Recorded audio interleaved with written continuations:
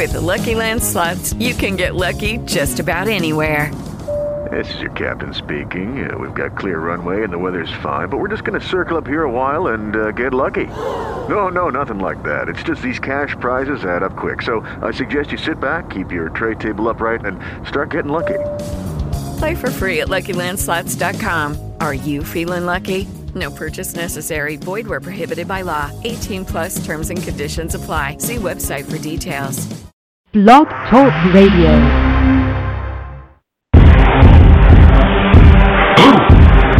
Yeah. You already know what time it is. It's that official time. Where we take this worldwide. Let's go.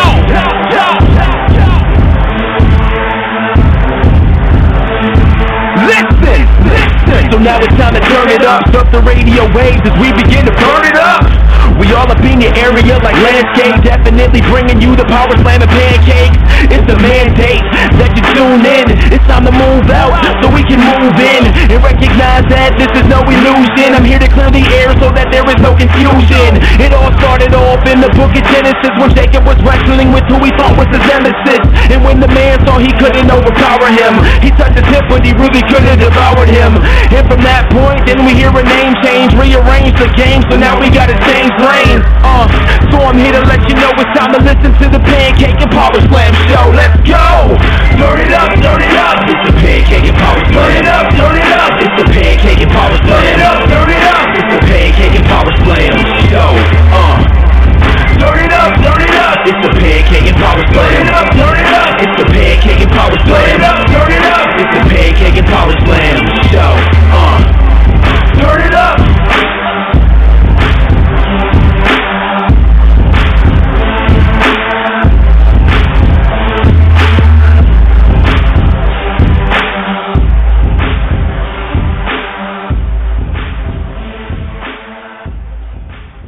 Episode 176, indeed, it is the Pancakes and Powerslam show. Ladies and gentlemen, we are live and living killer, getting funky like a monkey, if you will. And without further ado, we have Lucha Underground star, Son of Havoc / indie sensation, Matt Cross. How are you tonight, sir? Doing well. How are you? I'm doing fantastic, man. So, give me some Dusty memories that you can think of. Dusty Rhodes. The first one that jumps out to me is I was such a fan of him growing up that I named our first ever family dog after him. We had a golden retriever. I think the reason I was able to more or less fool my mom into agreeing with the name is she always thought I was saying like a dusty rose, like the actual flower. So here I am, this little kid, and she's like, how did he come up with this poetic, beautiful thing? I mean, why would that even be in his vocabulary or in his imagination? But meanwhile, I was simply trying to say Dusty Rhodes because he was one of, if not my favorite wrestlers growing up. Wow. Do you recall any? That's a very interesting story there. Dusty Rhodes, but but it sounds like Rose. Is there a match that you can think of that stood out from Dusty? I mean, I remember going to the Coliseum just outside of Cleveland here, which has since been torn down, and he was one of the performers that I wanted to see live. You know, I mean, he really sucked me into it. And then on a more personal level, I had a WWE tryout about a year and a half ago now. It was the first one at the Performance Center. So they flew some of us down there for a couple days, and he was, you know, still with us then and still working closely with the NXT talent at the Performance Center. And it was really neat because of the second or third day, it was largely devoted to promos. So it was promo day, and he was the one that would kind of clue us in on what they were looking for. And he had such a gift that he was simply giving us instructions. I mean, anyone could have said it. Anyone could have delivered more or less what they were looking for in about a couple sentences, maybe a paragraph, a minute or two of speaking. But the way that he was able to convey it in and of itself was a promo, or at least it read that way. And just sitting there being told what was expected out of me, I remember getting goosebumps. And I was like, man, like, it's unbelievable. Like, even if he's not trying, or even if that's not his goal, he just had a way of conveying messages. And it was. I mean, to be in that the presence of that and to see it firsthand and that close. I mean, it was really. It sounds lame almost, but I mean, it was powerful. It was. You saw that, like, that was his gift, and it was nice to be able to have him, share it with us and with the people that he did when he was still around. Yeah, you know what? I don't think it's lame at all, dude. I'm gonna be honest with you. As much as I've been, in the wrestling business, I've been a journalist for a long time. I I have friends that are wrestlers. I've interviewed many people on the show, and I still, as long as you've been in the wrestling business or a wrestler, yourself, I personally don't think that you're ever too there or you haven't made it enough to be a mark for someone because you still gotta emulate someone who's a legend. Like, for instance, if I still don't think it's and a lot of people even said this when they were interviewing people, how they're still marks, seasoned vets in the WWE, how they were still marks for Dusty Rhodes. And I still think, if you still have that fan mentality in you in a way, I understand that, someone like you've been in the business, nearly, 15 years, and, it's still, I still think even with someone with your type of expertise and tenure, still being a mark of a legend still kind of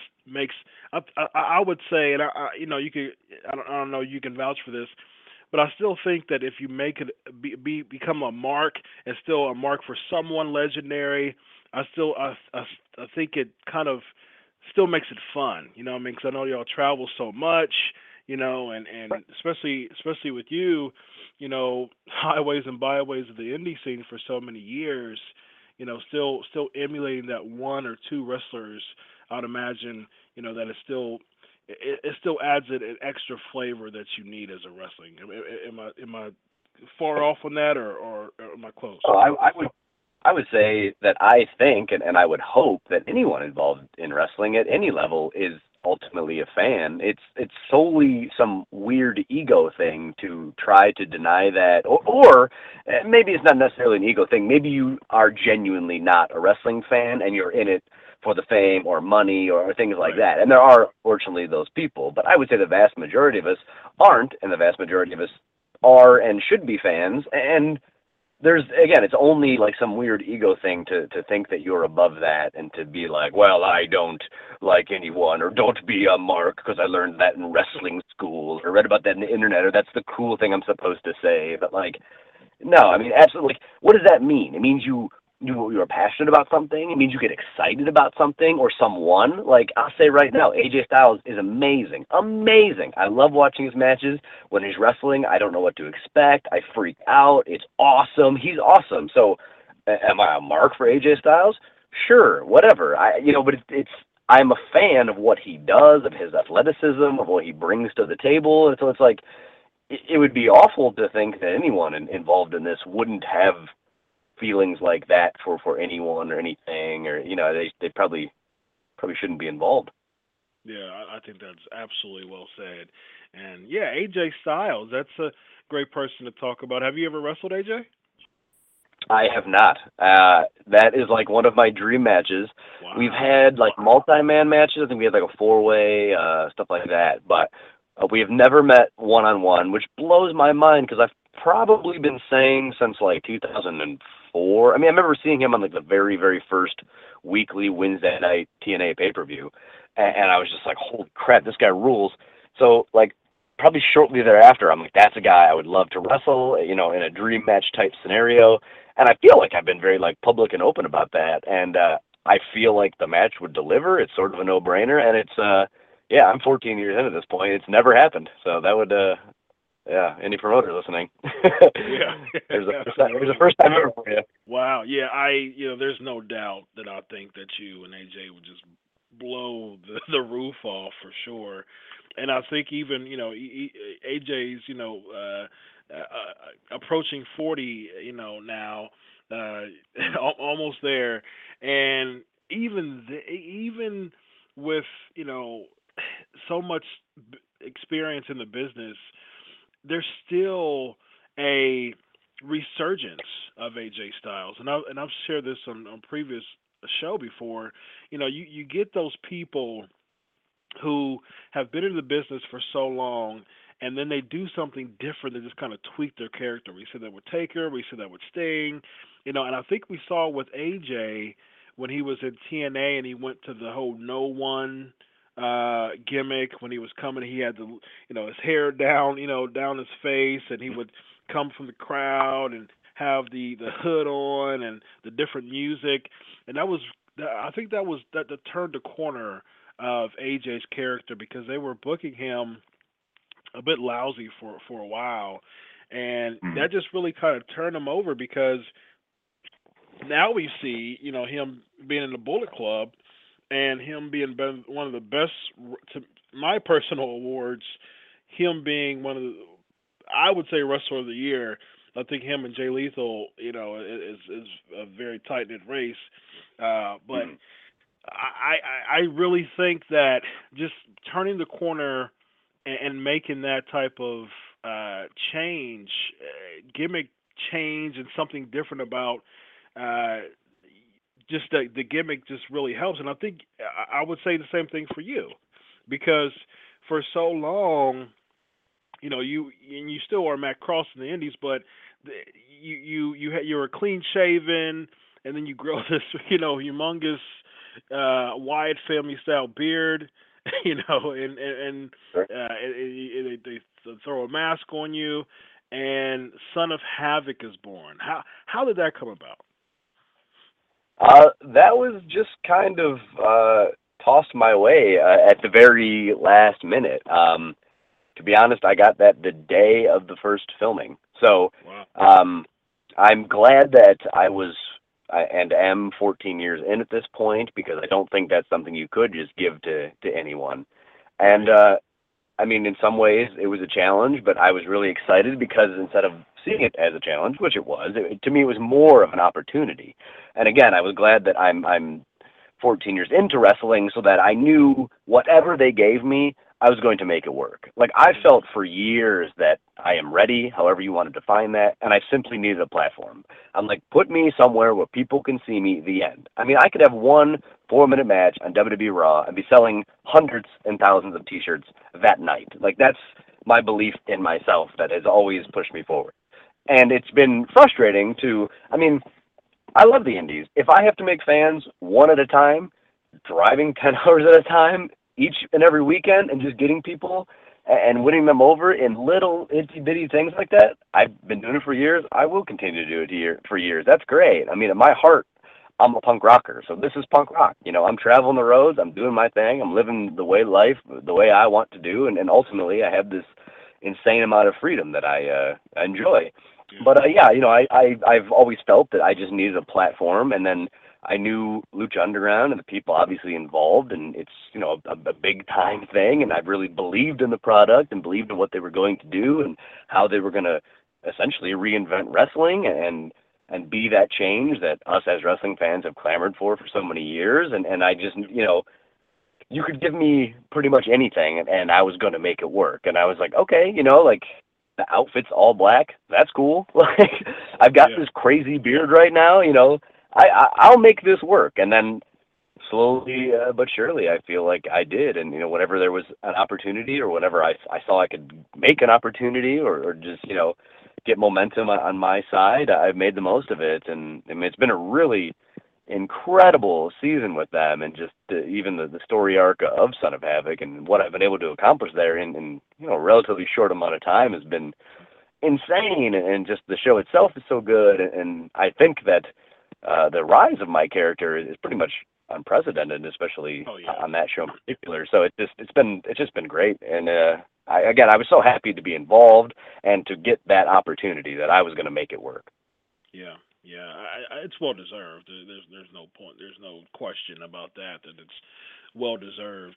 And you having so much tenure, sometimes you got to get in where you fit in. and you fit very well as the Son of Havoc character.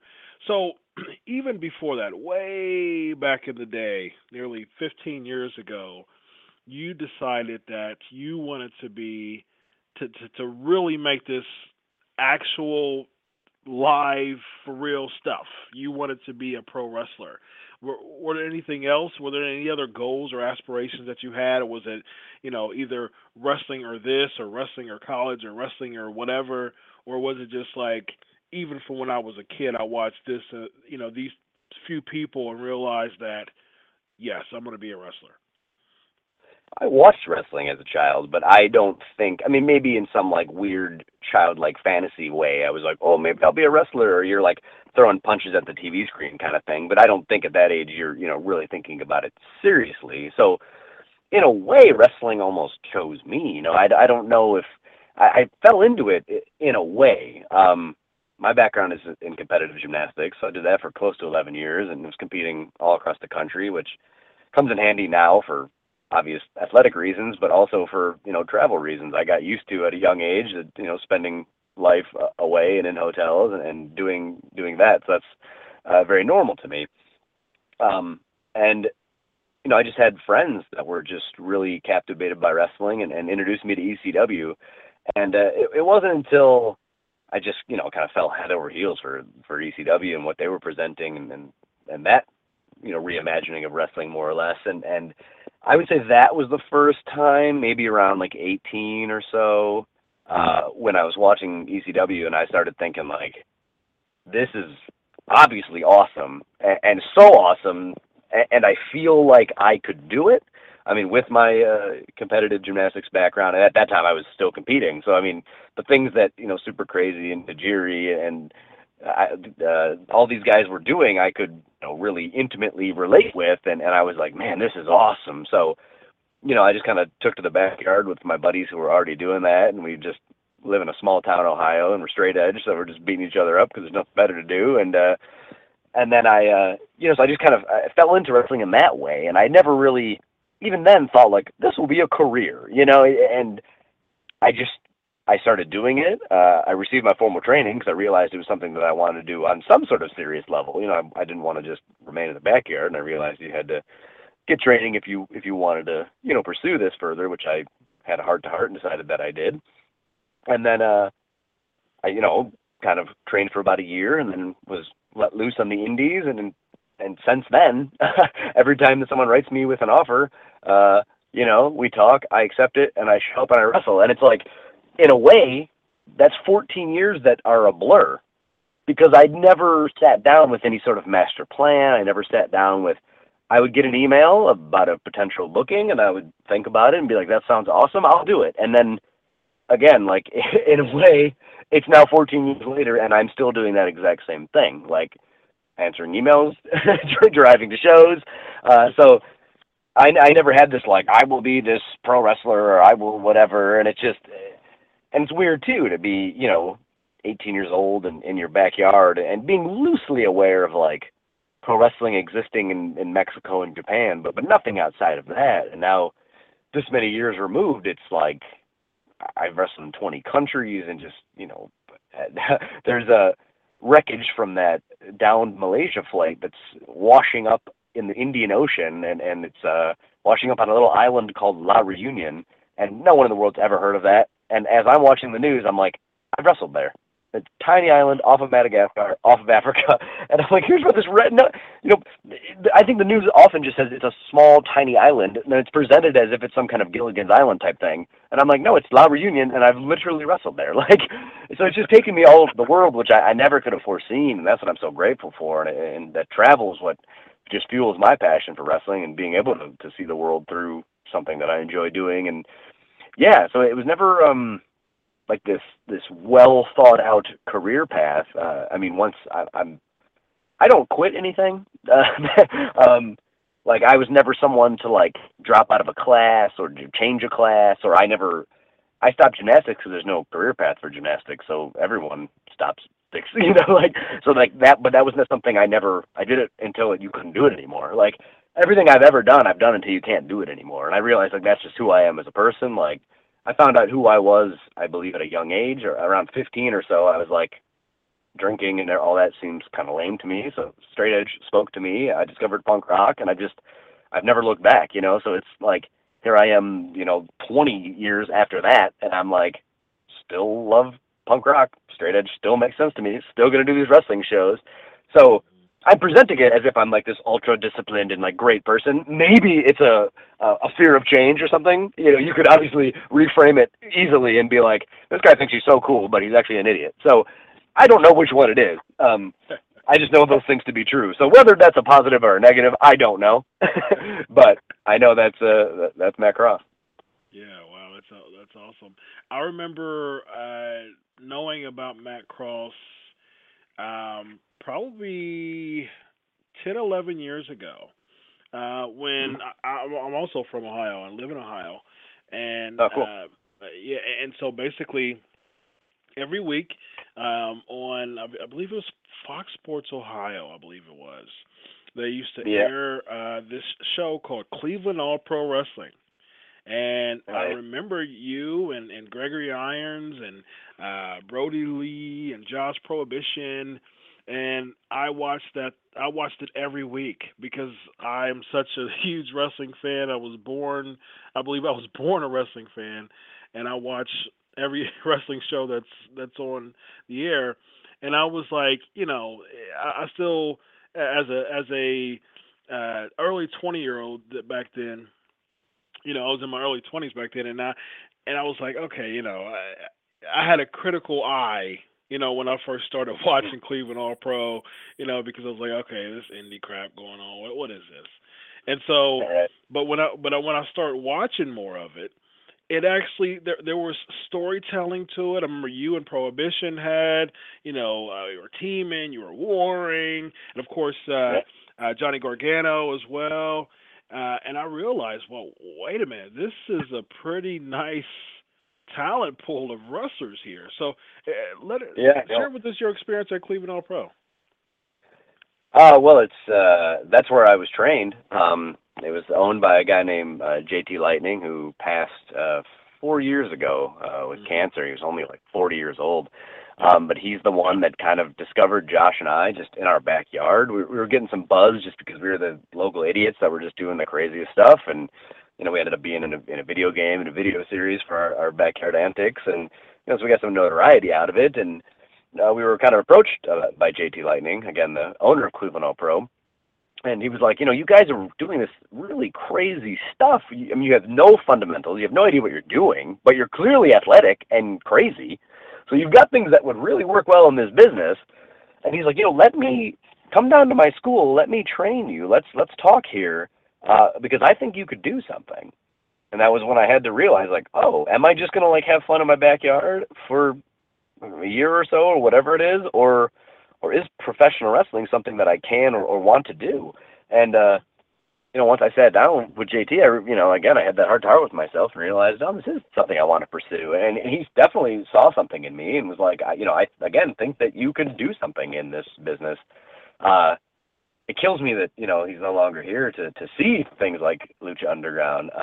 But, hopefully he's watching over us and everything. But Cleveland All Pro ran for something like 14 years. I don't think WCW was around that long. So, it was a really long-running independent company. I think in like 1998, I saw, right when I very first started training, and, I would go to the shows to help out. And JT had an eye for talent. He booked, he was one of the first people to book CM Punk versus Colt Cabana. I remember seeing them wrestle from, somewhat nearby Chicago in like, again, 98. I think they did a reverse Rana. I'd never seen anything like that in my life. I remember freaking out. It was the coolest thing I'd ever seen. And just wanting to talk to these dudes afterwards. And then, again, I'm a straight edge punk from Cleveland. CM Punk is a straight edge punk from Chicago. So, we're more or less the same age. I think he's a little older, but between Josh Prohibition, Colt Cabana, Punk, and myself, we were fast friends. It was like, here are guys traveling the world trying to make something of themselves in this crazy wrestling business. We like the same bands, the same music, the same lifestyle, and everything. So, we became friends with those guys really early. And yeah, JT, again, just had an eye for talent. It was weird because it went from just being like the small local promotion And then, we were able to secure this television deal, and depending on your provider and whatnot, it was available nationwide.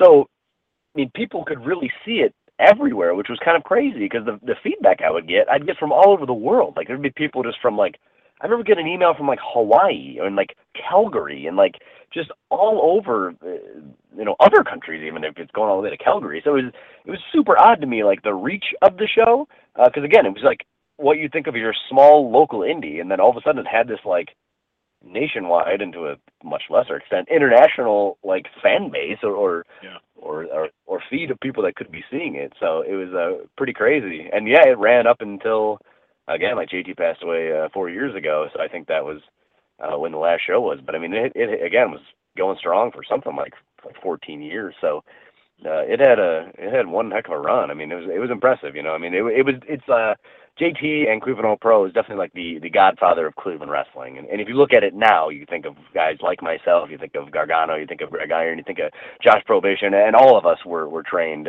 by JT. So he kind of had his hand on, EC3 is from Cleveland. Anyone out of Cleveland had some sort of story, interaction, was trained directly by. I mean, again, he's definitely like the godfather of Cleveland independent wrestling, and has a hand on all of us. So it's cool to see, even kind of alluding to your point, like watching CAPW that many years ago, we were all such unseasoned learning talent. If you look back at it now, it is pretty cool. I mean, again, I wrestled CM Punk there on Cleveland All Pro television, so it's like you were getting these matches that's, I wrestled Jerry Lynn there. You were getting early Johnny Gargano stuff. You're getting Josh Prohibition. You're getting Greg Iron starting out. So looking at it now, it's kind of interesting to see how, far a lot of us have been able to go from that meager and humble beginning.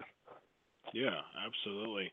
It's very interesting. That's like you said, just the talent and so many people from Cleveland All Pro has been, they have been very notable indie stars within, of course, Lucha, of course, places like Chikara, PWG, places like that. And sure. Just very, very notable, indie promotions and, nationally televised promotions, and I definitely, give major kudos to JT Lightning for that. Because I remember when you were on Tough Enough, and when you first came on Tough Enough, I was I was well aware of Matt Cross coming on Tough Enough. As far as when you came on, I was like, okay, yeah, I'm pulling for Matt because I know who he is. I understand, and I support him, and I want him to win because I know that from his matches, and it's something about indie wrestlers wrestling on Tough Enough to me that I'm pulling for them because I understand they know how it is, and you had that experience. And just real quick, if you can let us know your experience with Tough Enough, just not much into it. What are the positive takeaways you can take from being on the last season of Tough Enough? Yeah, like to your point, it's, you want to cheer for the guys who have this indie background because, as we've touched on throughout this interview, like, that they have the passion, like they have the desire, they know what they're getting into, and this is something they genuinely want. Let's take my season as an example. I was on there with 13 other men and women. How many of those people are even still wrestling? And we're a few short years removed. If something is your dream and your passion and your life's work and goal, and you quit it 6 months to a year after or instantly, you can't tell me that you didn't care about that at all. You got on a television camera in front of the entire world and lied to them. And that doesn't sit well with me. It's like I said on the show that this is what I do and I will continue to do it. And whatever happens, you can find me in a show near you this weekend, next weekend, or some upcoming weekend. Because this is what I do. I wrestle because I want to be a wrestler. And it's so frustrating to see people who are just after that 15 minutes of fame and things like that. And I thought the show at the time came at a perfect time for me. I was like, this is great. I've been at this for, I think, roughly 10 years at that point. And again, I felt I always needed a platform, and I felt ready, and I was ready to go. And there's just a big disconnect between the people that cast the show, and they see what you're capable of, and then the people who create the show. I mean, ultimately, it's a television show, so you can kind of draw your own conclusions, and it's unfortunate that that's how it plays out. Some of the positives, I mean, the biggest positive by far and away is being able to stay in touch with Stone Cold Steve Austin to this day. I mean, I didn't even know what, if any, interactions we would have with him on the show when I had heard that he was a part of it. I thought maybe he'll come in and just film some cutscenes after the fact, or maybe, he'll be behind this screen, or just, I thought it would be very limited interactions. And on the show, to some degree, it was.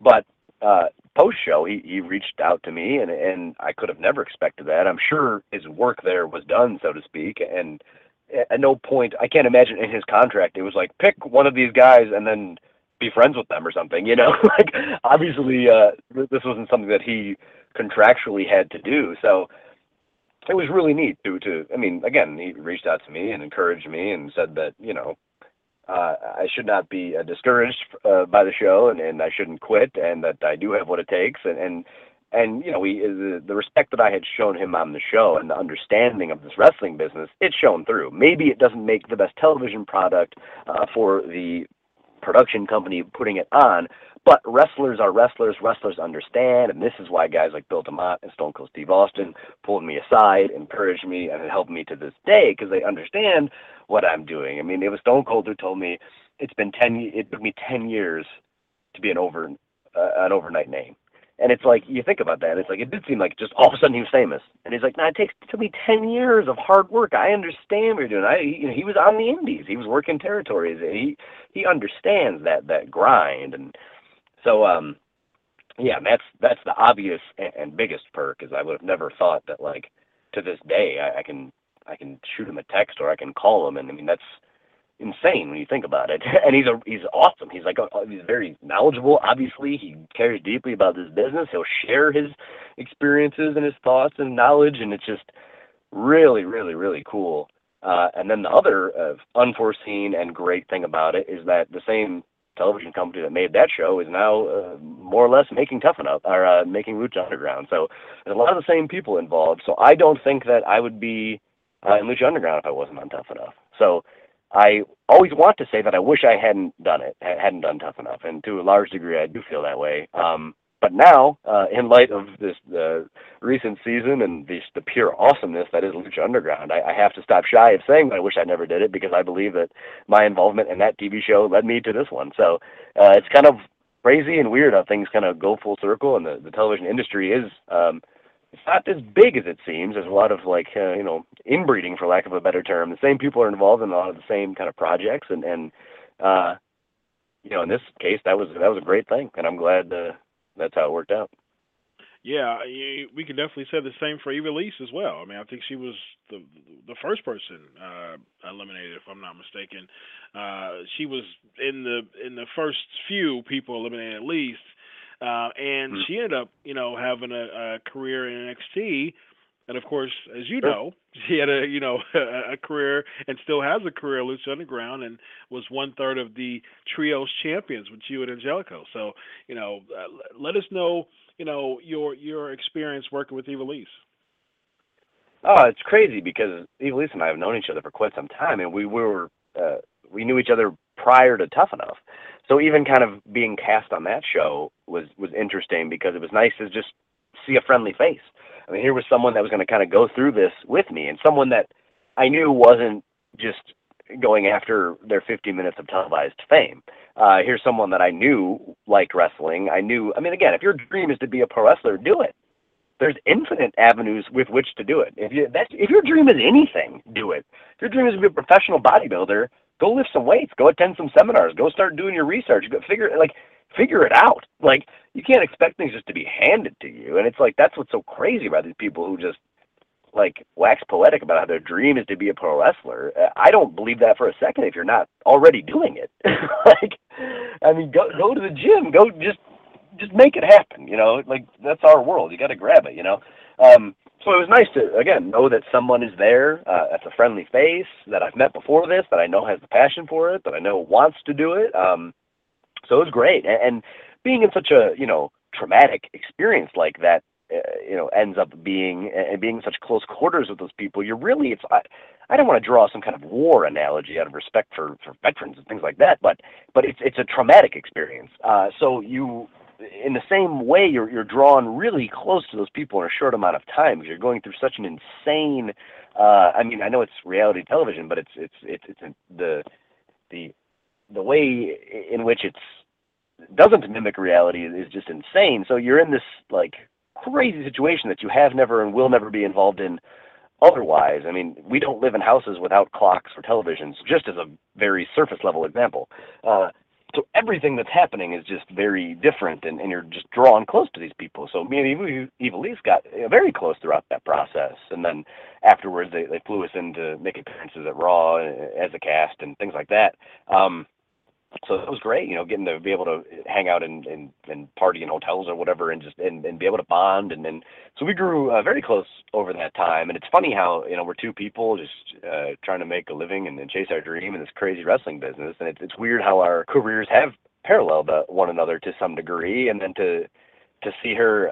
Because she got introduced pretty early, so I'd already been there a week or two on Lucha Underground when she was brought in, and it was like, oh, here she is again. It's just because we had such a crazy experience throughout Tough Enough, and it was like, here's another crazy experience, but that's kind of the way the wrestling business works too. You kind of run into a lot of the same people, and just I'll see Sonjay Dutt like once or twice a year, but it'll be like in Russia, and then the next year in Germany, and the next year somewhere else, and you always just pick up where you were if you're close friends or whatever. But so yeah, with Evil East, it was just cool to see her on board and to have her be a part of it, and to see that friendly, familiar face again, and be able to like open this new chapter together. It's kind of cool. Yeah. Speaking of Sonjay, that he has a big hand in GFW at the point in time, and have TNA or GFW ever reached out to you? Well, I mean, I signed a contract with Lucha Underground. I've been offered many contracts in my past, and I was always hesitant to sign them because they always seemed in the promotion's best interest and not mine. And maybe it's the punk rocker in me or whatever, but like I don't want to be tied down to anything, and I enjoy my freedom over anything. I mean, obviously money, you need it to live, but I think just freedom is kind of priceless. And I'd see these people that, are doctors, for example, and live in these mansions, but how much do they get to enjoy them if they're just always at the office or always working? So I love being able to make my own schedule and have that freedom. But I believe so strongly, and do believe so strongly, in the Lucha Underground product that it's the first wrestling contract that I signed. I was like, you know what, guys, I realized how it wasn't just, oh, money. I mean, sure, there's money, but like, to me, it was like, you're going to be a part of the thing that you have wanted so badly as a fan for well over a decade, if not 15 years. Like, this is the change that we've all wanted. Like, this is the future. This is the evolution.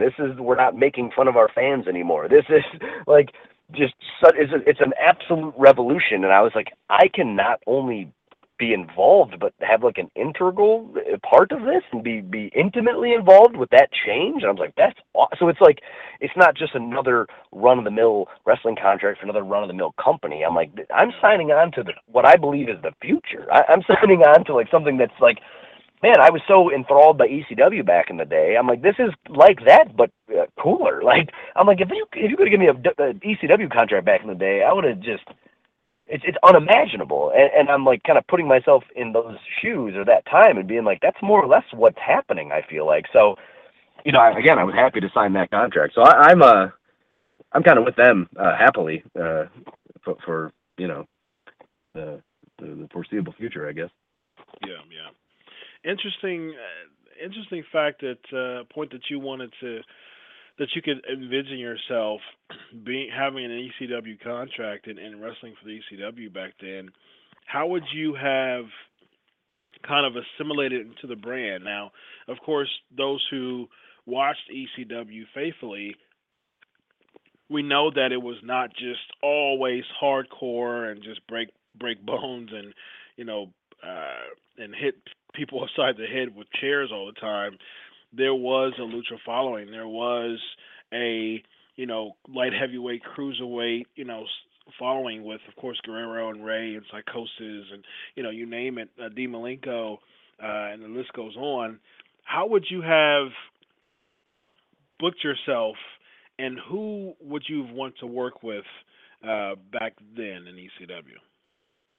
I mean, the three feuds that always spoke to me and what defined hardcore wrestling to me, and again, it doesn't have to, like what you touched on, it doesn't have to mean some guy hitting some guy with a chair. Like, to me, hardcore wrestling was and is guys like RVD versus Jerry Lynn, like just innovating and going insane. Like, that was hardcore wrestling because it was so different than what was being presented other places. I was like, this is such an athletic showcase, and it's just so crazy. And so, RVD versus Jerry Lynn, Super Crazy versus Tajiri, and Mike Awesome versus Masato Tanaka are the three feuds that I just took so much from as a fan, and just so much enjoyment. And I would have loved to, again, those guys all defined hardcore wrestling to me, and I just saw myself in that, and I've always, kind of patterned myself after that. And I liked guys like RVD because I genuinely didn't know what he was going to do. Like, and it seemed like I bought into that he could do anything. I'm like, this guy could do anything, and I don't know what he's going to do next. Like,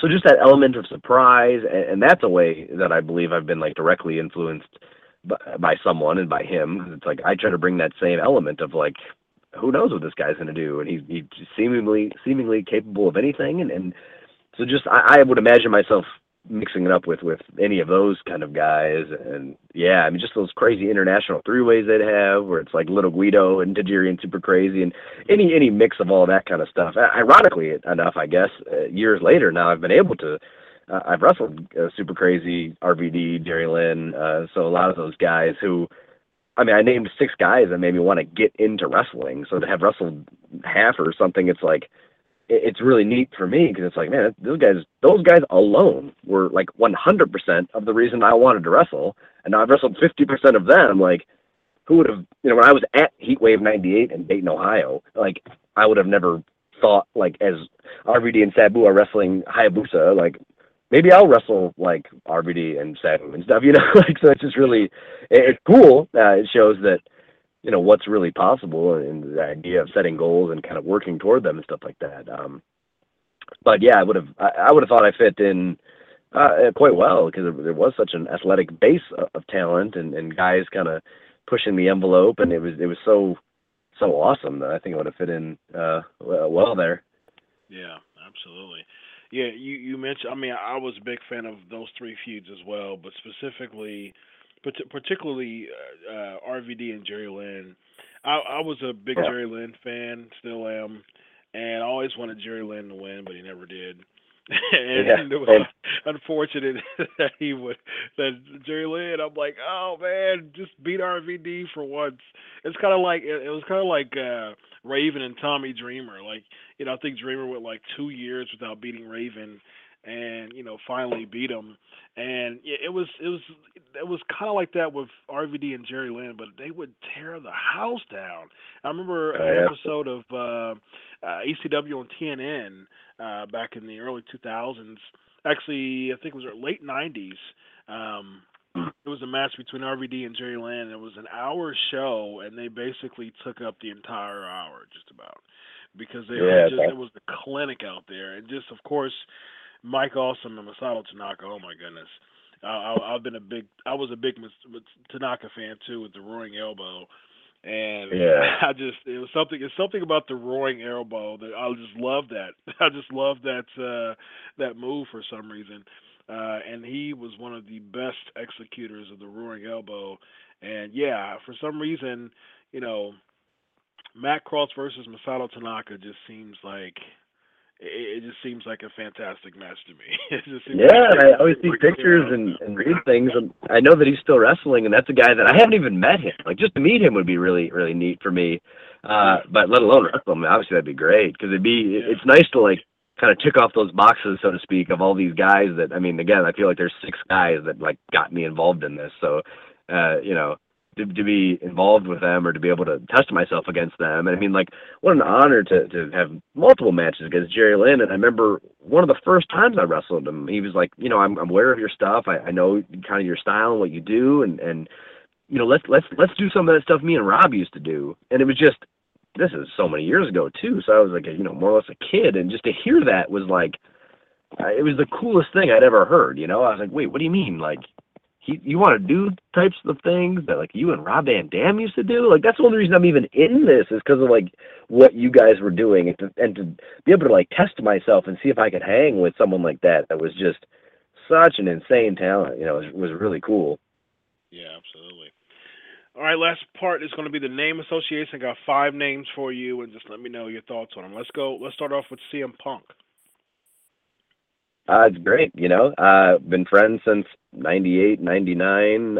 He drove his, he was still with WWE at the time, maybe a year and a half ago, 2 years ago, some loosely around that timeline. And I got a text from him the day before, like, hey, dude, what are you doing tomorrow? And I don't know, it's a Tuesday. And he was leaving Raw somewhere in, like, New Jersey, and he was in the, like, a tour bus at the time kind of deal. So he just drove his bus over the next day. And, we got to go out to eat and catch a workout and stuff, and it was just like, man, how cool is this, So it's like he always he gets a bad rap sometimes by people, but I think he has his circle and the people that he feels safe around, and he's very good to those people. Yeah, there's someone that like always believed in themselves, always thought that they were, very more than capable, has always chased his dreams. I mean, how are you going to knock that? Here's a guy that went from pro wrestling, which is how many people's in the world's dreams, millions, the world over want to be in the WWE, want to be a pro wrestler. He, and now for him to be like, oh, been there, done that. I'll also achieve another completely separate dream, multiple dreams. Like I'll write comic books. I'll be in the UFC. I mean, it's insane. So I think the takeaway, at least for me or someone kind of closer to the situation, is just, again, to believe in yourself and just try it. We live in such a negative world now, and this almost ties back to ECW. I wonder if ECW was around now, what would happen? I thought it was the coolest thing ever, the end. New Jack was the best wrestler ever, and nowadays it would have been like, he's not even a wrestler, he's just jumping off stuff. Like, what are they doing? This doesn't make sense. Oh, 2 stars on this. There'd be so much negativity associated with it. I never thought that way. I was like, this is awesome. I love it. I love it. And I feel like, I don't know, it's a more innocent and just happy time now. People are so cynical now. So it's easy to sit around to be cynical. It's easy. It's so easy to think things should be done this way or to be the armchair quarterback. It takes no balls.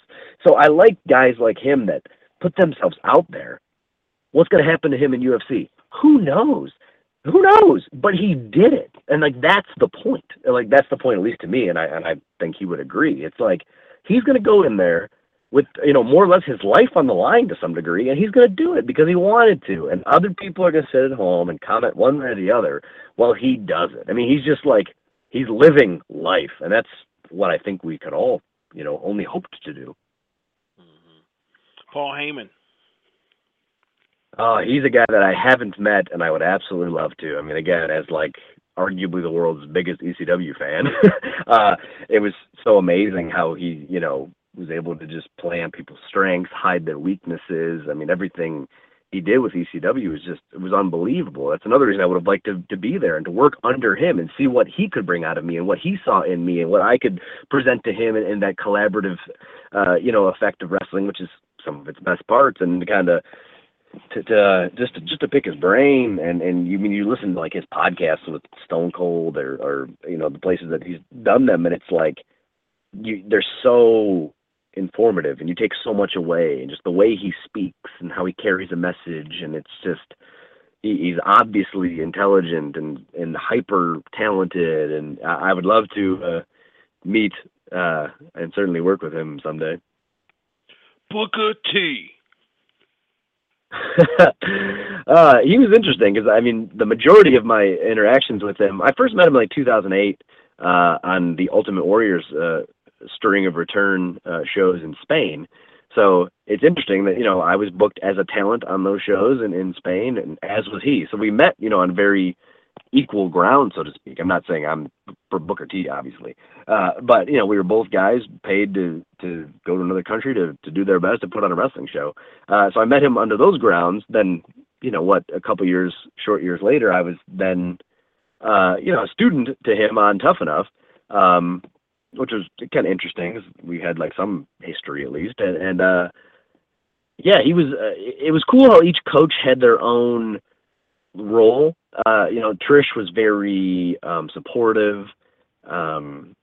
Bill is ultra serious, and he's the drill sergeant type. Stone Cold is kind of like the boss overseeing everything, and then Booker T would be like the psychology master and like the poetry master, and he would explain wrestling or try to convey his thoughts and feelings on it in very, again, poetic kind of terms. And again, each person like fit this part of the puzzle and kind of created this whole picture that was really nice. But yeah, I mean, he's done it all, right? He's cool in my book. There's a lot of poetry in saying, "Oh, shucky ducky, quack quack." Yeah, here I am talking about how eloquent. He discussed pro wrestling in like in some of the most eloquent terms that I've ever come across, and then then does that. So that is a funny juxtaposition. Exactly. Bill DeMott. Like I just said, he was like the drill sergeant. I mean, he's a guy that cares deeply about pro wrestling. Like he really deeply cares. He was brought into it in a certain way. He believes in that way, and he wants to kind of carry on that tradition. I mean, if he's going to put his name on you, or even if he's not going to put his name on you, but his name's going to be put on you via something like Tough Enough, where your name is going to be intricately linked to his for all of time, he's going to make you earn that. And that's what he believes he needs to do, and then he goes ahead and does it, So it's like he plays that hard-nosed role, and it in a scenario like Tough Enough, it really fits into the mold of what was needed, and kind of rounds out that pie, and it's good to have someone in that sort of tough. Wrestling's not easy, so he's someone, especially in a Tough Enough type scenario, where you have people that ultimately don't want to do this. So you got to weed out the weak, because it's not easy, and everyone thinks they want to be a pro wrestler, or the people that do, rather. Well, I think that when they envision pro wrestling, they think of, let's say, The Rock on the top rope with the belt flipped over his wrist there, just nose raised high, just soaking it all in, while millions of people around the world just cheer for them, and they're like, yeah, I want to do that. That has little to nothing to do with pro wrestling.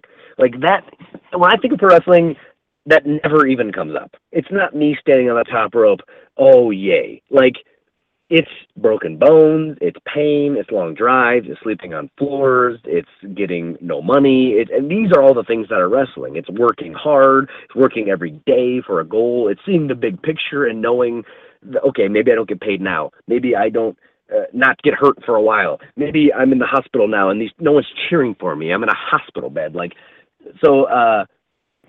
yeah, I think Bill brings that reality to some of these people need that instant reality check, and I think he's aware of that, and he brings that so that ultimately they know what they're signing up for.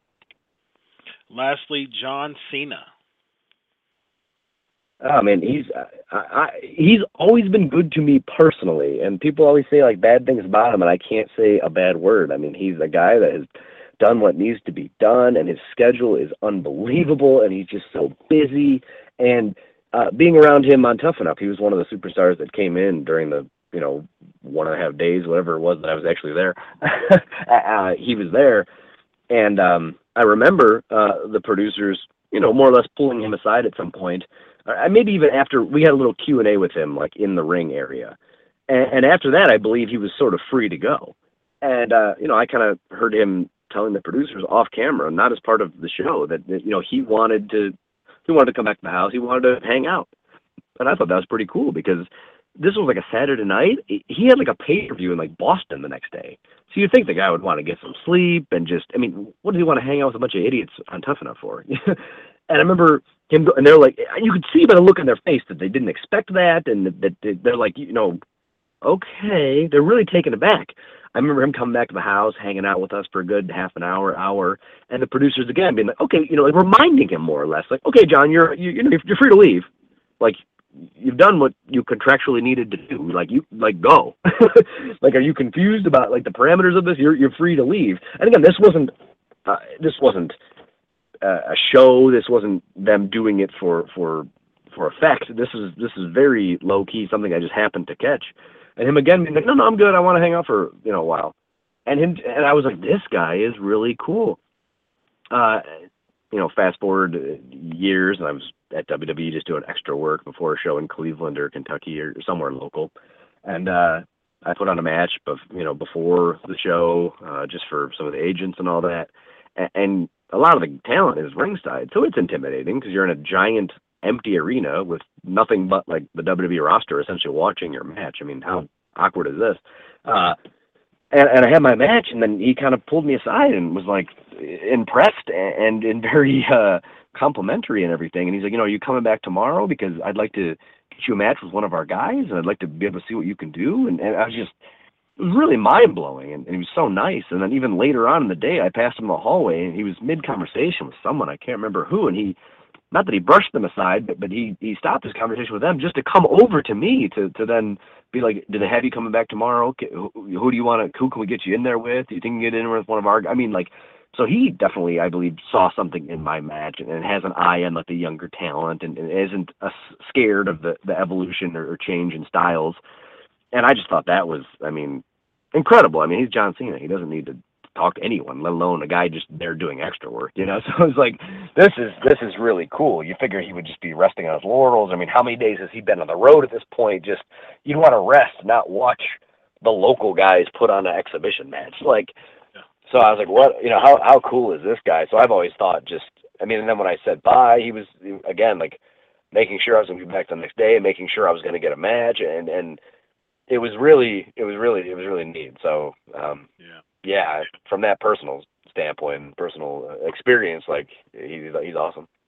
Yeah, it's funny. I've interviewed many people in the 3.5 years of this show, and it's usually split down the middle. You've got people who highly advocate Cena, and then you got the other ones who are like, he's, and I think there's, from talking to people in depth beyond the show, I think there's legitimacy on both ends. So it's pretty interesting to hear your take as well. 3 quick questions. Who is the best announcer ever? Best announcer ever? I guess JR, right? I mean, he brought so much to the table, just so much emotion, and just, it was easy to get invested in the storyline. And he just, I don't know, to me, it's like, probably a lot of people, he's just so attached to the idea of wrestling that it's like, he seemed to bring something special to the table. Absolutely. I think you picked Jim Ross because he's good friends with Stone Cold. I had to do that. Number 2, who has, other than yours, who has the best beard in pro wrestling? Oh, I don't know about his wrestling ability, but now I'm drawing a blank. The guy in the Wyatt family with the red beard. Eric Rowan. Yeah, that thing is insane. Like, to me, as a bearded individual, like that's like one of the only, if not the only, beards in the world that I have like some sort of beard envy for. Like, that thing is really impressive. So again, not speaking to his wrestling ability per se, but purely on a beard standpoint, that thing is impressive. Nice. And finally, who was your favorite wrestler of all time? I guess if I had to narrow it down to one, I'm going to say a Dynamite Kid.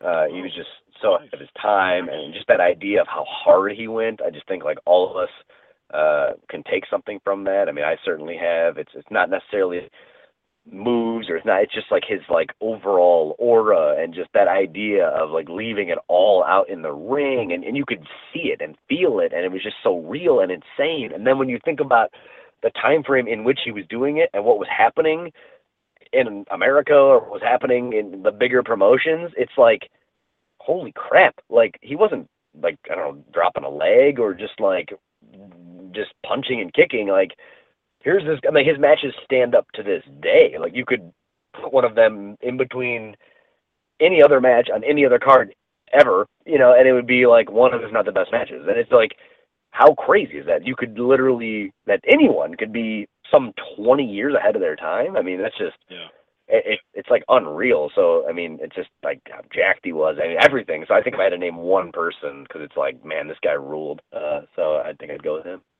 Yeah, Dynamite Kid. I mean, it's so eerie how Dynamite Kid and Chris Benoit just resembled each other in the ring. It was just so eerie that, oh goodness, it's crazy that, I mean, it's like you could just put two DVDs on two different TVs and they would just mimic each other. It's so eerie. But both of them, Sure. Specifically, Dynamite Kid was Smash Mouth, and there were people doing the diving headbutt before him, but he made the diving headbutt cool. So yeah, like I said, he just did everything like so, like all in. It's just crazy. Yeah. Yep. Absolutely. Any? Let us know about what's going on with season 2 of Lucha Underground. All hands are on deck, and they're trying to make sure the best hour in wrestling comes back. I know that the network is interested, everyone on our end is interested, so it's just a matter of, crossing T's, dotting I's type stuff, making sure all the people on the back end are on the same page and figuring out logistics and all these. I mean, it's a big-time production. There's so many people involved. We had a wardrobe department and an art department and a catering department and all these different, full of Hollywood professionals. I mean, we're talking about this is a show being run on Robert Rodriguez's channel. I mean, these are like, and Mark Burnett. These are big-time people who are busy. So, it's just trying to get all these same people on the same page at the same time. But I know that so many people feel so passionately about it, and I'm not just talking about the fans, obviously, but people intimately involved in the show. So every day they are, trying to close that out and announce it sooner than later. And again, I would assume that we would know sooner than later about official dates and whatnot. So. Yeah, I'm just looking forward to that because, I was a part of it, but now to see the impact that it sort of had and is having, and to see how well it came out, and to see how it was all portrayed, and those influences of those directors and whatnot on the product, it's just like, holy crap, am I excited? Like it reawoke my love of wrestling, that's for sure. Because I'm just like, this is that sense of like. Wonder is there, the sense of magic is there, the sense of anything that can happen is there, like all the things that I liked and drew me into this initially are now alive and well in Lucha Underground, and so I just can't wait to get back to work. Yeah, awesome. I'm going to ask you the most riveting hot seat question that I could possibly ask you, and hopefully you're ready for it. Are you ready? I think so. Matt Cross, are you an Ohio State Buckeyes fan? Oh, nice. You're going to give me all kinds of heat. I went to Ohio State, so post high school. That's where I started college. I mean, at that time is when I was in the video game for Backyard Wrestling. So it was a really interesting time because I am sitting in a classroom. I remember getting called, not directly from Oprah, but from Oprah's producers about coming onto her show. We ended up doing Jenny Jones. I mean, things were really, the wheels were spinning. Things were really starting to take off as far as, this backyard wrestling craziness in the videos and the video games, and then our wrestling going along at the same time as that. So that was all happening while I was at Ohio State. So I did 2 years there, and then I ended up leaving because in my head I was like, man, I don't know. Like, I was sitting in these classrooms next to all these idiot kids, and I'm on the front cover of a video game, and I'm like, what am I doing in here? Like, I need to pursue, like, college will always be here. This opportunity that I'm getting, like, being a playable, like, I'm Zelda. Like, Zelda doesn't go to school, man. Like, I need to get out of here and pursue this wrestling thing. Now, after a couple years in the wrestling business and then a really good taste of it, I was like, I'm going to go back to college now. So I ended up graduating. And have my bachelor's degree in communications. But, I can't say that I'm the biggest Buckeyes fan. I mean, they're like the only team, I guess, worth cheering for in Ohio. The only ones that ever win anything. So if you're going to cheer for a team, it'd be easy to pick. But I don't get wrapped up in sports. I mean, maybe that's a product of being born and raised in Cleveland. We are notorious for never winning anything ever. So I watch my friends get heartbroken. I watch all my friends get heartbroken year after year and get so emotionally invested. And what I see is other people chasing their dreams, and I'm just too busy trying to chase my own. So I'm not going to spend that 4 hours or whatever it is to watch any game is hours that I could be spending securing bookings for myself or at the gym or in other ways. Ultimately, in these, since we're Cleveland, we're going to lose, and these people just get so caught up in it. And I just kind of learned from an early age. I think I had a moment, growing up where I was like, okay, cool, and then it just kind of didn't last long. So I'm like, I don't need to, I'm like a little kid, and I'm like, this is stressful. And it's like, man, just go play. Why put your little tiny brain under all this stress? Yeah. It's been a pleasure, sir. Really appreciate it. It's been a fantastic discussion, and best wishes to you and your career, man. And you've been in it for a while, almost 15 years, and from based on the resurgence of Matt Cross and just your rising fandom and Lucha Underground, I see so much more, man, and major kudos to you. Yeah, no, I appreciate it. And if anyone wants to follow along, I'm on Twitter at twitter.com/mdogmattcross. Facebook, same thing, facebook.com/mdogmattcross. I love getting messages from people all over the world and just sharing pictures and conversation. I try to get back to as many people as I can, if not everyone. I am pride myself in being pretty good at that because, again, I'm on the indies, so I'm getting fans one at a time, and that's fine. So I love and I think I bring something unique to the table as far as my travels and just the way I experience things and interact with things. And I try to keep it interesting and would love for you guys to follow along. And, thanks for helping us spread the word of Matt Cross. It's been a fun chat. Awesome. Have a good night, man. Appreciate it. Yeah, you too, man. Thanks. Bring what you got. The measuring stick just changed around here, buddy. You're looking at it. Four corners, free, our mind, let's go. The whole squad is making it clear we taking this year. You know who we are, but you don't know why we here. So this is where the big boys play. These big boys play like who defies the living God? Get out the big boys' way. Outsiders with the swoop in. We live as kings, you seeing us, but our third man waits in the wings. And when the time is right, we shock him with the proper attack. I go for Dolo, but ain't solo, cut the promo in black. Hollywood, Hendrix, Frizzle, pinning them to the max. And I'm Das Wonderkin, with the strength of 100 men, with 1 intent, to see the will fulfilled of the one who sent his son to give himself. But you rap about your gas and your rags torture. White coffins when I drop a bomb. My mic's awesome, never lost faith. You in our space, you can all skate, suffer but never crippled. No bin walls in my cross face.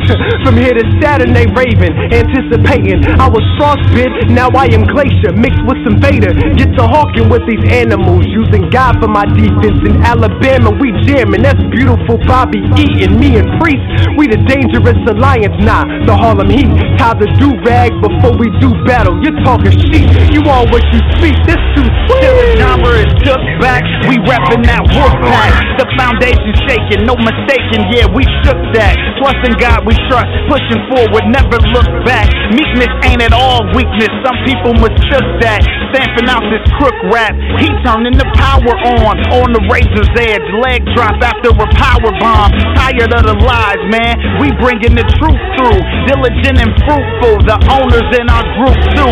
It's good to be king, sold out, this war is brutal.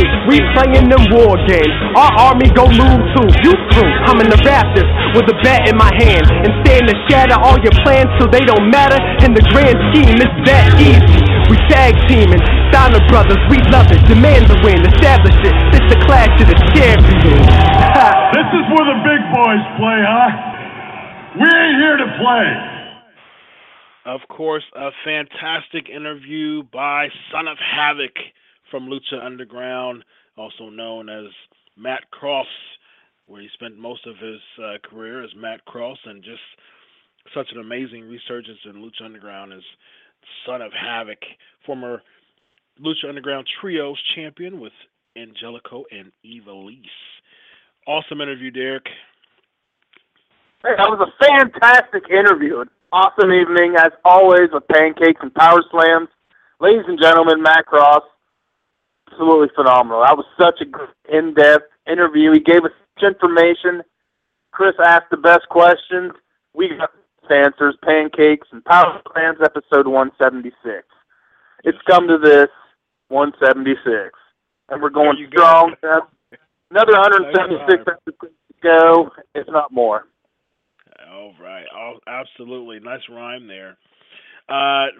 Trivia question real quick. Who was the fourth member of the NWO? Who was the fourth member of the NWO? Let's just get through Raw. We're going to talk about, real quick, the flavor of the week. We're going to talk about notable beards. But let's get to Raw real quick. Seth Rollins in-ring promo, interrupted by Cesaro, then Kevin Owens, then Randy Orton. Triple H comes out and schedules a triple threat for the number one contender. I think that they're trying to merge Randy Orton and Sheamus or Kevin Owens and Cesaro in with the Seth Rollins feud because, not knowing if John Cena is going to be able to do it, be there 100% and go. I watched Tough Enough tonight, and I think Gigi has a bright future, but, I think it was based on popularity, of course, and she was voted out, unfortunately. But John Cena was there, and, his nose seemed like they just put a brand new one on there. So it's crazy how he still had a little bit of a shiner on his right side, but they did a fantastic job putting his nose back in line. So I'm sure that it's tender. I'm sure that it needs some time to heal, so I won't do it again. So we'll see. Maybe Cena will be involved, maybe not. If so, it'll be interesting, what they're doing with him and Seth Rollins. I'm still not a big fan, like I said before. I would rather John Cena being in an actual match for the U.S. title, but it's interesting how they're going to book that, if they do happen. But I wrote an article today on pwmania.com that I want a four-way for the Money in the Bank briefcase, and it's called Book It. And every now and then I'll have an article. I have an article series that I write infrequently called Book It, and this match was just, I think there should be a fatal four-way for the Money in the Bank briefcase. We saw it in 2005 we saw it in 2006 with a backlash between Shelton Benjamin and RVD. We saw it with Kennedy and Edge in 2007. We saw it with John Cena and Dolph Ziggler. All those were for the briefcase. So I would like it. I would like to see that. But, it'll be interesting how if John Cena is not available or not able to wrestle, the latest reports are they're going to do a triple threat between Orton, Sheamus, and Rollins. I really don't want to see that because I'm tired of seeing Orton versus Rollins this year. So I'd rather see Kane come back in the mask and go against Seth Rollins than see another Orton-Rollins match. I really don't. I don't want to see that at all. Yeah. A lot of people don't want to see that, and it's kind of it's just a big mix-up and a mess now. Is Cena's going to be there? Is he not? What do you look like on Tough Enough? Again, I thought his eyes were going to be like totally black and just big old swollen nose, and he looked like he always did. So it's just it'll probably be their SummerSlam, so we'll be saved by anything like that. But yeah, they don't know what to do with these people, and using the Money in the Bank is almost like an extra title where there's a stipulation. The winner gets Money in the Bank. That's fine. We've seen it before. We'll probably see it again. I don't think they really have anything else to do with that right now because Sheamus just isn't that exciting with the Money in the Bank. Absolutely. Ted DiBiase is the correct answer. Name two wrestlers who went by the name of Bam Bam. Name two wrestlers who went by the name of Bam Bam. Next we have Team Bella versus Team Bad. And that was pretty much that. Not too bad of a match, but, we'll see what this Diva Revolution gives us. Still no Divas title match, which makes absolutely no sense. I think the elimination match, should have a title stipulation in it. They're going to have an elimination 3-team match at SummerSlam. Should be interesting, but, at the end of the day, the Divas Championship is really what matters, and they're not even focusing on that. So, although the Divas Revolution is good, although it brings a much-needed different element to the Divas division, at the end of the day, the Divas Championship is still the prominent goal, and we're not seeing a lot of that lately. So that's definitely a missing link in this Divas Revolution, what they're doing right now. Yeah, Divas Revolution, at least trying. The WWE is actually trying to put some life into the WWE Divas. But the championship itself, I mean, it's like no one really. It's kind of irrelevant title now, so it could be better. But again, what they're trying with the Revolution, I can see that, and I've got good hopes for it. But again, I don't want to fall flat. But yeah, they need to figure something out quick. Yeah, absolutely. New Day defeating Los Matadores. I mean, every week I say something positive about the New Day. I think that they're amazing. I love them. I think they're a fantastic team. They've added the extra element of their entrance now. They, each of them have their I guess their type of entrance, their particular type of entrance that they do. Kofi just kind of claps and just swirls his arms, and Big E is like a stout robot, a muscular stout robot going down, and then the side shuffle by Xavier Woods. I think it's amazing. They're doing a 4-way match for the tag team titles at SummerSlam now. No, that's booked. I think this is finally the opportunity that we are looking for. I think the New Day will become champs again. Here's my early prediction. They'll become champions again. I mean, that's obvious. They have to. And for them to go up against Los Matadores, I'm surprised that Matadores is still around. It was a throwaway match. It didn't really do much of anything except make New Day on Monday Night Raw great, because we need that. More New Day, the better. But the match itself just didn't do anything. Right. Who introduced Fake Diesel and Fake Razor Ramon? Who introduced Fake Diesel and Fake Razor Ramon? Oh, comment of the night.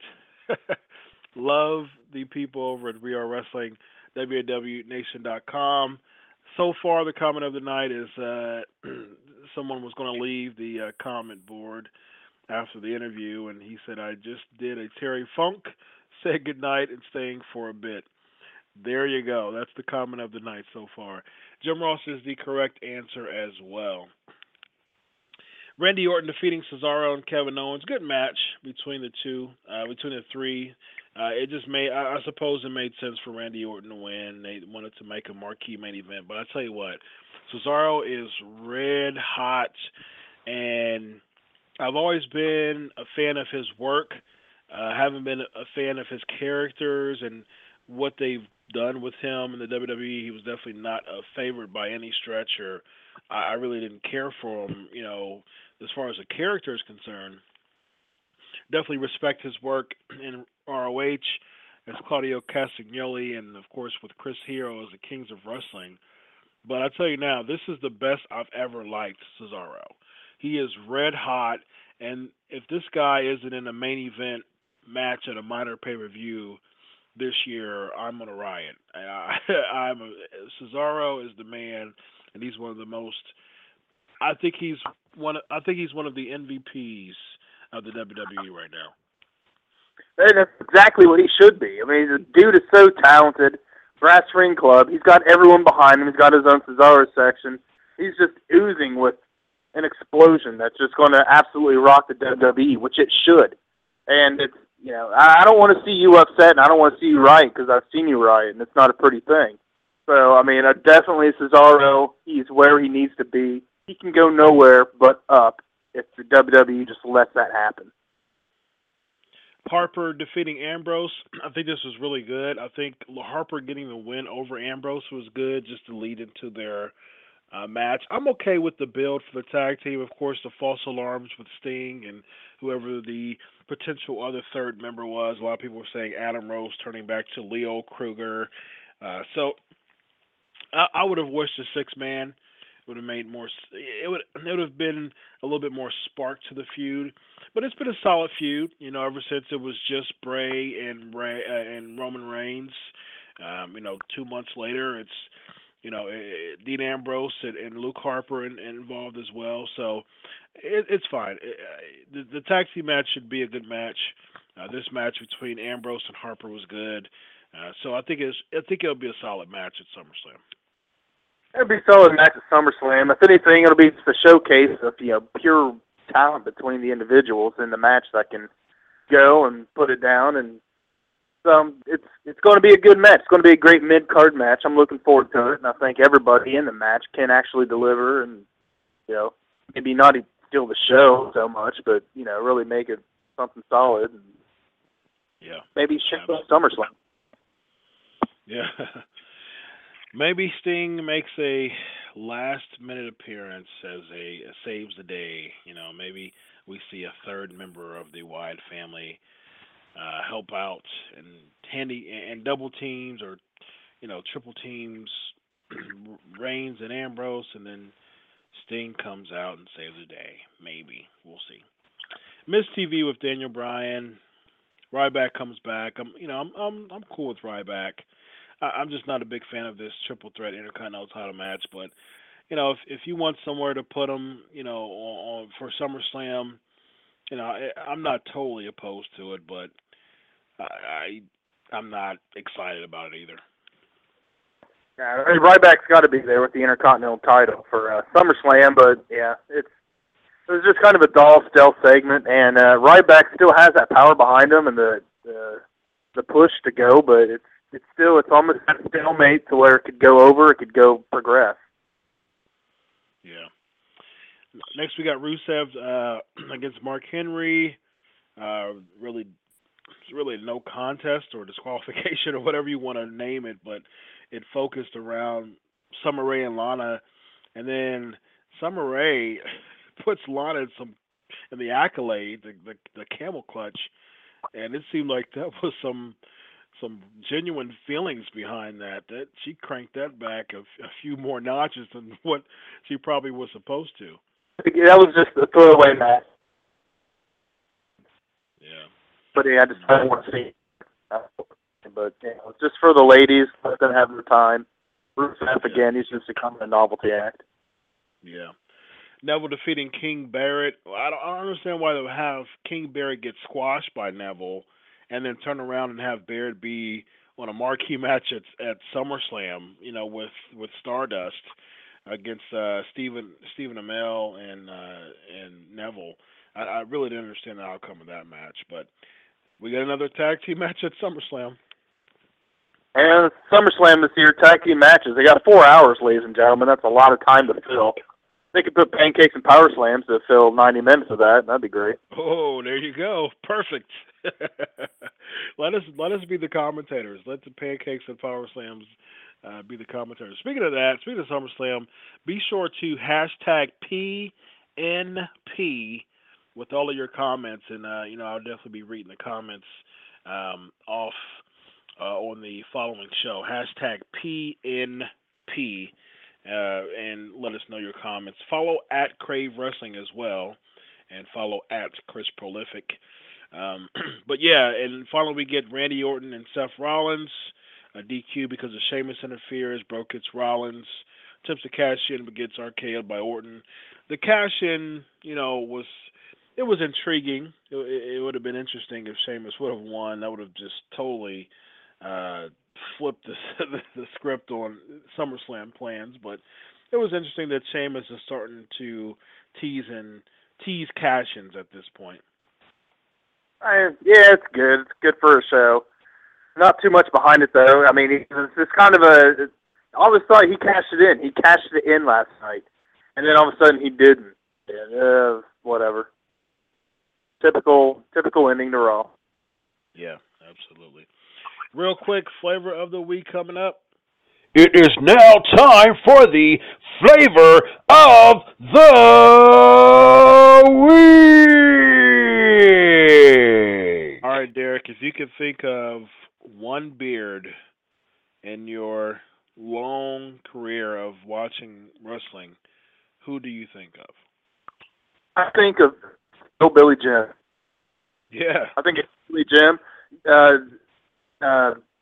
Neidhart. Jim the Anvil Neidhart. He'd always pull on it. It was real tight and straight, but the Anvil laugh. Billy Jim had an awesome beard for beards go, so I'll give Billy Jim my nod. Yeah. I would, for me, definitely Jim Neidhart. I also have to give Bruiser Brody some love too, man. I was a big fan of Bruiser Brody's beard, and of course Randy Savage, man. He was one of the coolest ever. So he had one of the coolest beards that I can ever think of. Of course, Captain Lou Albano was awesome as well. I remember as a kid, I always wondered how he had that little rubber band tied in his face, and then he had the rubber band on his beard as well. I remember that as a kid. So, yeah, man, a lifetime, years and decades full of really, really cool beards. I think there's probably one more person that I could think of. Jimmy Valiant was another one too. Boogie Woogie Man, Jimmy Valiant. I remember watching Boogie Woogie Man in the NWA with his Boogie Woogie, and I always thought his beard was pretty cool as well. But Matt Cross, Son of Havoc, Lucha Underground. Check out Lucha Underground, El Rey Network. For those who are able to get to El Rey Network. But Lucha Underground, their Facebook page, they actually play full matches on their Facebook page as well. Of course, you can check their stuff out on YouTube. There's a way to keep track with Lucha Underground, and they've got some fantastic talent there. Of course, Matt Cross, Alberto El Patron, Prince Puma, of course, Eva Lise. You have Johnny Mundo there as well. You've got a bunch. Mil Muertes used to be Judas Macias, and of course El Macias. He was Judas Macias in TNA. Yeah, just a bunch of amazing talent in Lucha Underground. Of course, Matt Stryker and Vampiro heading. Just a great breath of fresh air in the wrestling business. So thank you, Matt Cross, for giving your time to us today, and fantastic interview. Again, follow at Crave Wrestling. Tweet at Chris Prolific as well.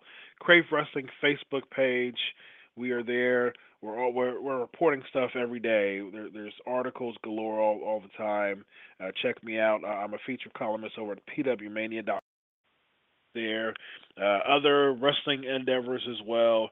Thank you so much for continuing to support Pancakes and Powerslams 176 episodes and counting, because of people like you. Of course, if you want to listen to this interview again, check us out on iTunes, Pancakes and Powerslams. Every single episode is on iTunes. Go to subscribe to the Pancakes and Powerslams iTunes page, and be sure to subscribe there and listen to any episode that you would like, from 1 to 176. We'll be here next week, God willing. Until then, enjoy your week of wrestling. Daddy loves Ian and Elijah for listening tonight. Had a fantastic time. Had a lot of fun. Thanks a lot. Good night. Goodbye.